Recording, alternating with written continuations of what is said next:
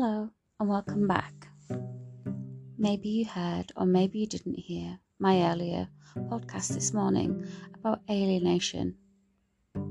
Alienating. An abuser keeping you as far from other people as possible. In every situation. Don't talk to your work friends about me. Don't talk to your friends about me. Why are you texting him? Do you think it's fair that you're going out for dinner with a man? You know, you had history together. Yes, my dear, we did. Did is the most important word in that sentence. We're not together now. We're friends. We're best friends.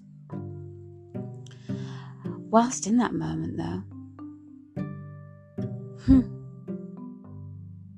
funnily enough, I was violated with my sexual life,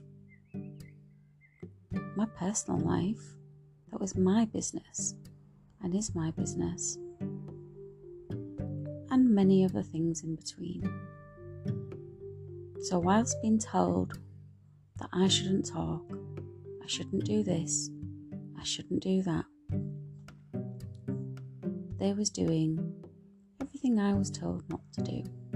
And of course, that's what functional psychopaths do.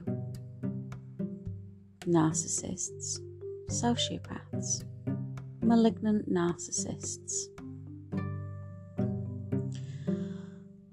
There was many times that I spent times with men who were friends and had to lie because I knew what was coming if I said, oh yeah, I was hanging out, having beers and drinking, and watching football with a guy.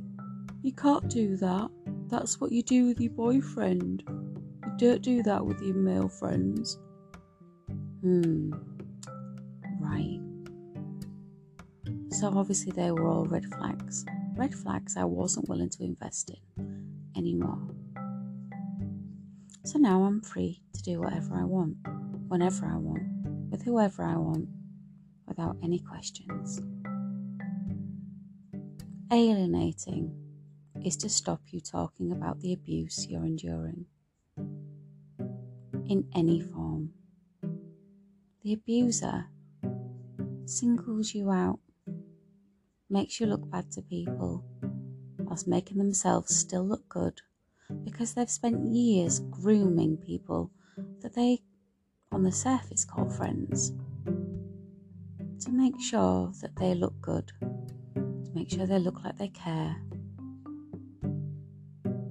But who uses people to hurt someone like that?